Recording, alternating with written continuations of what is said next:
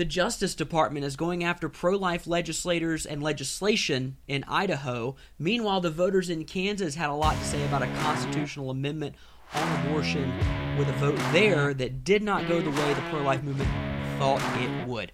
All of that on this Saturday special edition of the Palmetto Family Matters podcast.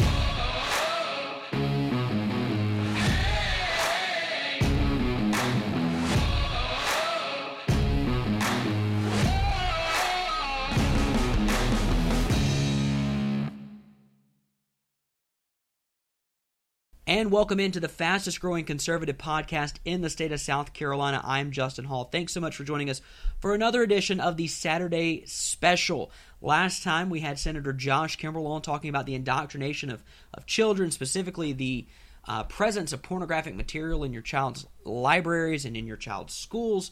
And of course, if you want more information on that, go to www.palmettofamily.org. You can get connected, see what books have been shown to us, what books have been sent to us that are in children's libraries and in schools across the state, ranging from Spartanburg down to the Low Country and even right here in Richland County. But today, I'm glad to welcome on to the show again, this time on the video side. The last time we had Leah Savas from World News, it was pre-Dobbs, and it was when we were doing audio only. So welcome into the visual side of this, Leah. Thanks so much for joining us today. Thanks for having me, Justin. Of course.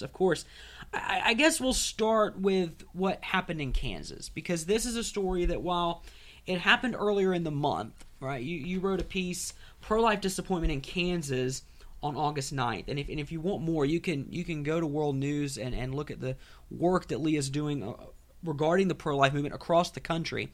And that's where we bring her in to talk about what's going on across the country. Supporters of a pro-life amendment in Kansas say widespread misinformation was the reason why this constitutional amendment was defeated, Leah, 59-41. That's not very close. So if you could explain how, I won't say a ruby red state, but certainly a red state in Kansas had this kind of outcome. Yes, I was speaking with Brittany Jones at Kansas Family Voice about this a couple weeks ago after the results first came out. And she was kind of thinking through the reasons why they got this disappointing outcome. She said leading up to the vote, she was pretty confident that it was going to pass, that this amendment that would clarify that there is no right to abortion in the state constitution, she thought it was going to win. But then it was actually when she went to her polling location that morning, that Tuesday morning to vote, that she realized something was off. She noticed a lot of people there who were just there to vote for the amendment. She noticed their demographic and thought, oh, they look like someone who would vote pro-life, like they're in their 50s, you know.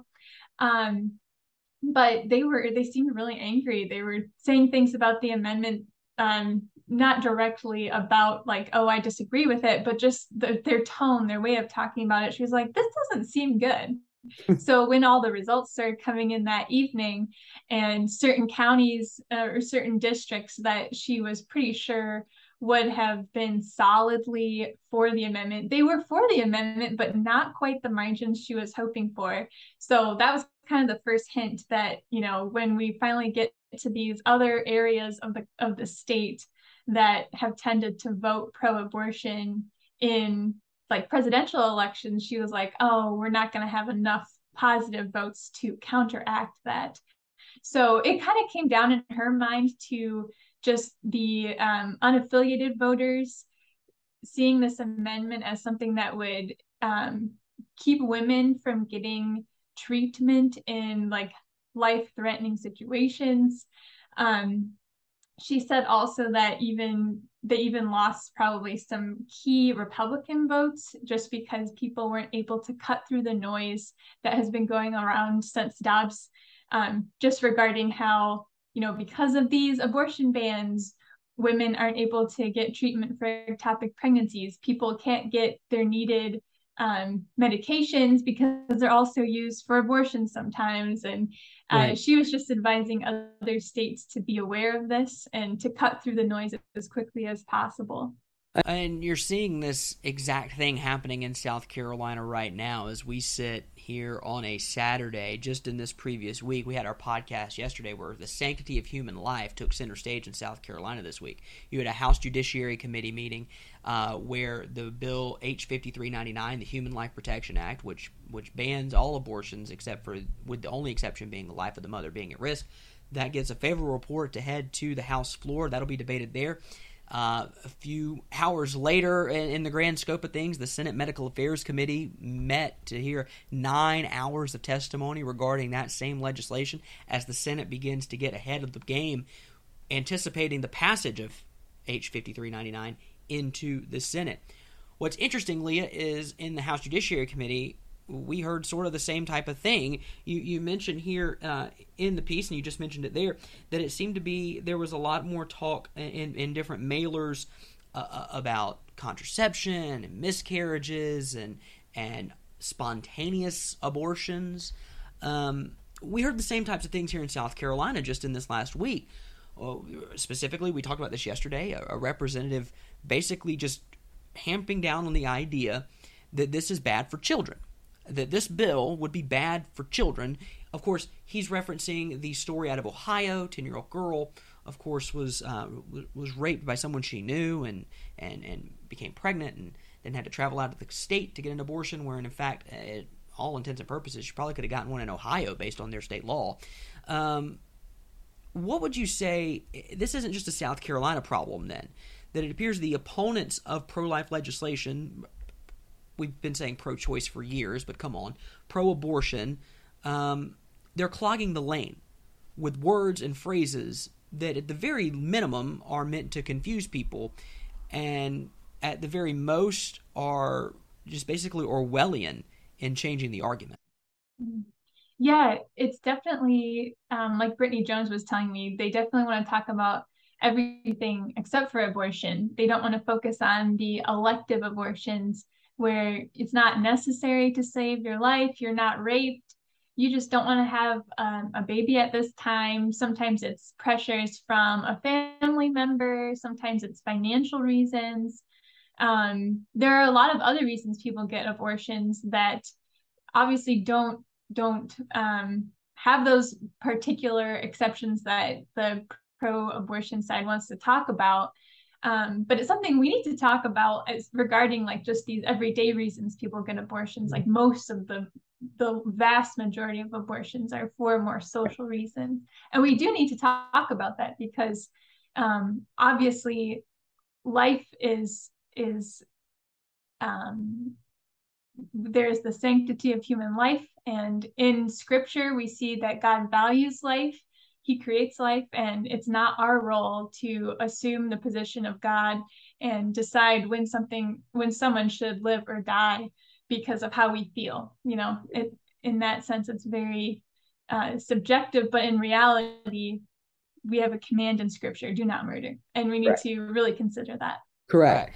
This last piece on your story from Kansas, here what's really interesting. Mrs. Jones says, for now, because of the amendment not passing by the vote, again, 59 to 41, that's pretty astounding.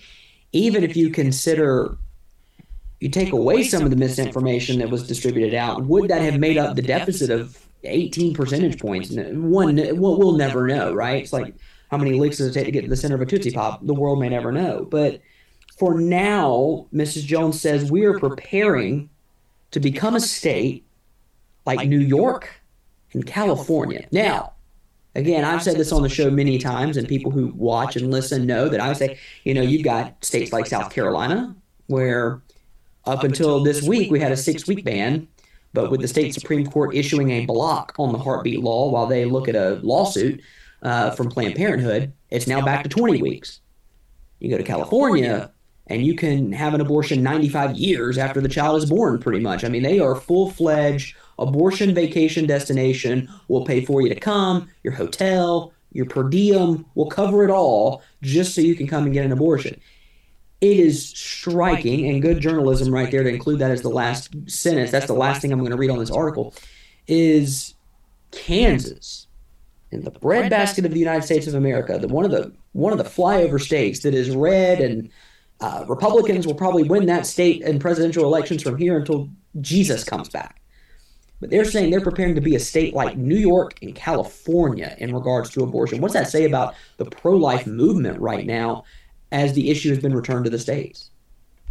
We're definitely seeing how voters are reacting to the Dobbs decision. We're definitely seeing how lawmakers are reacting to. People are thinking through things just in light of all this misinformation, but also concern from doctors about like, oh, can we treat women, and in what cases can we treat women? It's just a reminder we need a lot of clarity as a pro-life movement. Like Brittany Jones was saying, we have to cut through the noise and be clear about what we mean by these specific laws. So that's kind of what I think that's what House Bill 5399, the Human Life Protection Act, does. It is very specific about the different instances in which a mother's life could be in danger and spells them out. I think it's a list of about 20. And so that's why this legislation appears to be so solid and received a favorable report in the House Judiciary Committee.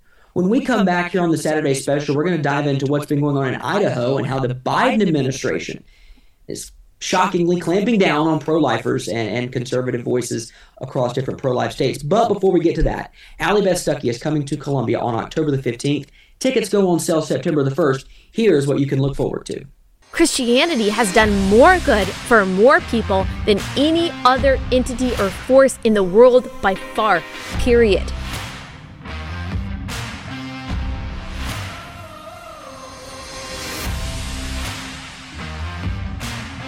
We will not be deterred. We will not be intimidated. We will not be shut up. We will not sit down. We will not slow down. We will double down.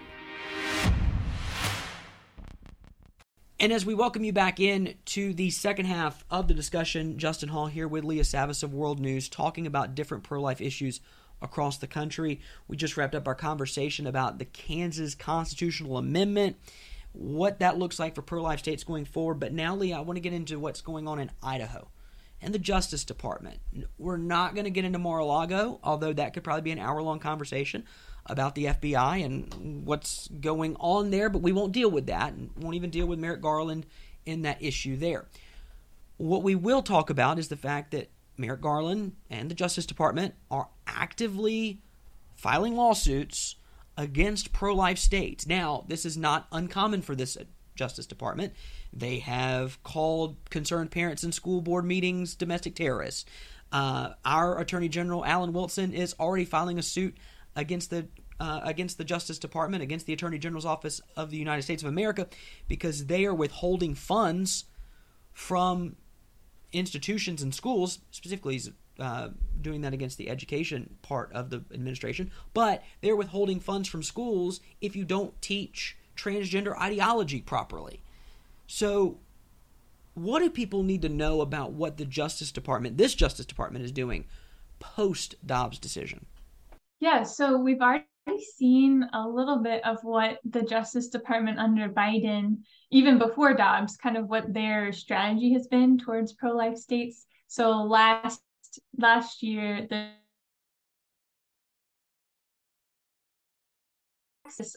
their heartbeat law, and kind of taking issue with just the going around Roe v. Wade by using the private civil enforcement action. And it's kind of a similar thing with this lawsuit against Idaho. So the Justice Department has sued Idaho over their state law that is protecting babies from abortion from the moment of conception, with only an exception to save the mother's life. But it's not written as a kind of explicit exception in the law. And this is kind of what the lawsuit is taking issue with. It's listed as an affirmative defense, which basically means that in order for a doctor to kind of give that as a reason, he has to show that there's evidence that he did do it to save the mother's life. And there's also not an explicit exception or even an affirmative defense for health of the mother situations. And so because of that, the Justice Department is arguing that this violates or goes against EMTALA, which is a federal law that basically requires hospitals to provide stabilizing treatment and screening to patients that present at emergency departments. And they're arguing that in some cases that emergency treatment could be an abortion, like maybe you have to perform an abortion to save a mother's life, or under EMTALA, there's also under medical emergencies also listed that concept of preventing bodily harm or major harm to a bodily organ or function. So, but pro-life, just legal analysts that I've spoken with have said that they don't think there's really any big difference between that explicit exception and also the affirmative defense. They say that in the end, it really just comes down to what is the evidence. If a prosecutor knows that there's evidence showing that a doctor did this to save a woman's life, then he's not going to prosecute. So there's actually an Ohio law, or actually a couple Ohio laws that use this affirmative defense structure already. And they've been in effect for years. They protect babies from later term abortions. And one analyst I spoke with kind of pointed to the stats from Ohio showing that there have been abortions in Ohio past those gestational limits under this law that has an affirmative defense structure, but still no doctor has faced prosecution. Why? Probably because the evidence showed that it was a procedure done to save the life of the mother. Right. So that's kind of just what we should keep in mind as we hear these arguments. And again, this goes to Leah as a journalist. I went to journalism school. There's a difference. And so when we know that words matter, words really do matter. I wrote a piece nearly a year ago about what happened at the Tower of Babel and what we're seeing now here in the country. And I think we're changing the meanings of words. We're changing what words mean. We're changing how we communicate with one another. So the Justice Department, the Biden administration come in and say, well, abortions might be an emergency procedure. And those of us on the pro-life side are going, okay, we understand that in the case of the life of the mother, yes, we do understand. But then there's just some sort of disconnect there. They like to extend that further. We're kind of hardline stance on this. In this piece, there's a great quote here from Blaine Canzati, who says, "This is a last-ditch effort on the part of a pro-abortion administration." If you remember, in 2020, former President Donald Trump said in a debate or in a media appearance, he had plenty of them, where he said this would be, if Joe Biden is elected president, this will be the most pro-abortion administration this country's ever seen. Well, I don't think we're far from that. I mean, I don't think you can have your discussions about what he was wrong and right about, but I certainly believe he was right on that front. And it shows through this Justice Department. They're willing to go after states who pass pro-life legislation just based on, like you said, a minor difference in the language that at the end of the day may not be exactly the same, but it has the same effect as the exception clause put in to a trigger law or into an abortion ban. Yeah, and it's interesting too that they're using EMTALA to do this, because if you read the EMTALA language, it actually even talks about unborn children in the actual language. So to assume that EMTALA would require doctors to perform abortions in emergency situations, it seems like it would kind of give doctors more leeway, or encourage doctors even to look for ways to preserve the life of the mother and the baby. And that's what a lot of state pro-life laws are doing at this point. They're encouraging doctors, if possible, to save both lives, treat them both as patients. Don't just kill the baby without even attempting to save its life. And I think EMTALA kind of has that language, the unborn child language, that makes you kind of think twice about that.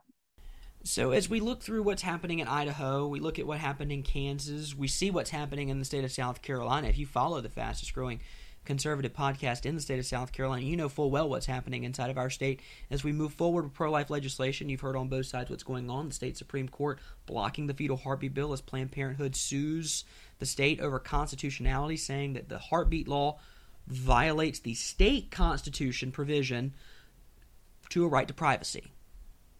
That's another conversation for another day. But what we're seeing across these different states, and what I would say the Biden administration is hoping for, and certainly the liberal side of the aisle is hoping is that this is a main issue for voters in the midterms. Now, Leah, you have your ear to the ground about the pro-life movement. I don't know how much of your ear is to the ground in terms of the midterm elections coming up. But will this be a driving force for voters? I mean, every voter has a specific issue they vote for. They want their candidate to be pro-life. They want their candidate to be pro-Second Amendment. They want their candidate to be pro-First Amendment, et cetera, et cetera, et cetera. Do you see abortion being a major issue, given that these are federal elections in terms of Congress and a few Senate races across the country? Or does it take more of a back seat to the more pressing issues of increasing lawlessness in cities, an open border, and rampant inflation that, contrary to reports, was not 0% in July? Well, I mean, I guess I don't know for sure. I haven't polled everybody, right? But based on the Kansas, I haven't done one myself. But just based on the Kansas situation, I think we can kind of see there that in some ways abortion was a bigger issue than maybe some people expected. Like just Brittany Jones, her kind of boots on the ground experience at her polling location, seeing people there just to vote on the amendment. I think abortion, I think it will be a big issue likely. And at the very least, we shouldn't take it for granted, what we've seen from other polls that pro-lifers tend to turn out in larger numbers on this issue. We shouldn't take that for granted. And that's why Brittany Jones was kind of encouraging other states that will also be taking up constitutional amendments this fall on the abortion issue, just to be clear about the messaging and don't assume that, you're going to have a pro-life turnout. You need to be educating people and make sure the pro-lifers know that they should get out to vote. They shouldn't just assume, oh, I'm in a red state, it's going to turn out. And that's what we're going to be talking about on October 15th with Allie Beth Stuckey, is that the Christian conservative vote is more important than ever.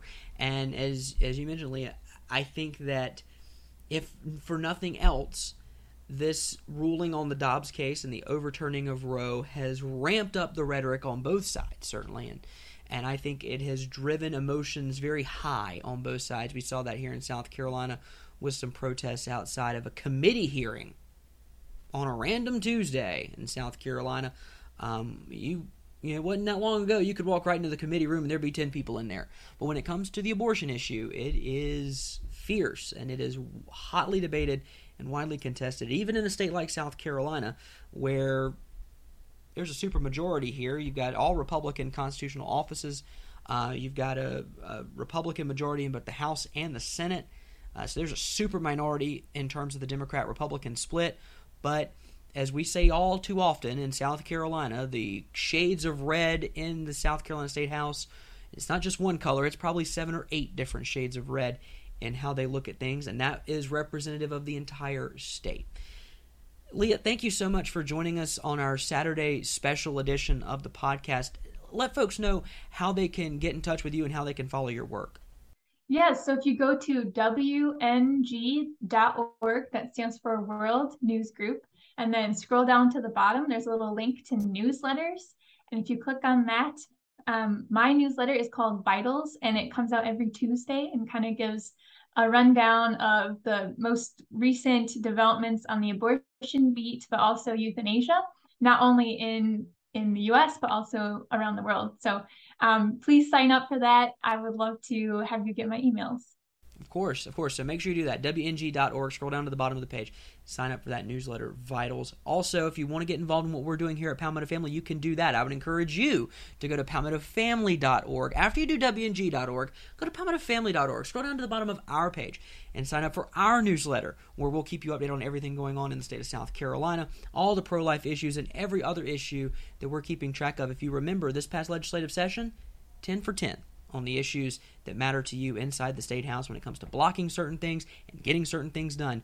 We were the go-to, 10 for 10 this past legislative session. You can also download the Palmetto Family Council app. That's the best way to stay connected with what we're doing and to get at-the-minute at the moment alerts on breaking news. As you saw this week, news is always breaking in South Carolina, and we want to make sure you're aware of what's going on in your home state so you know how to talk to people about the issues that matter most to you. And if you want to get involved more in what we're doing and you want to invest in the work we're doing in the fight against abortion, amongst other things, you can do that as well. PalmettoFamily.org/donate if you want to invest in the work we're doing. As I said yesterday on the podcast, your investment here won't be affected by inflation. Our work stays the same no matter how much you invest. We look to give you a kingdom return on your investment to continue the work as the guardrail of the state of South Carolina, reflecting the light and love of Jesus Christ in the communities and across the state of South Carolina. Leah, thank you so much for joining us on this edition of the Palmetto Family Matters podcast.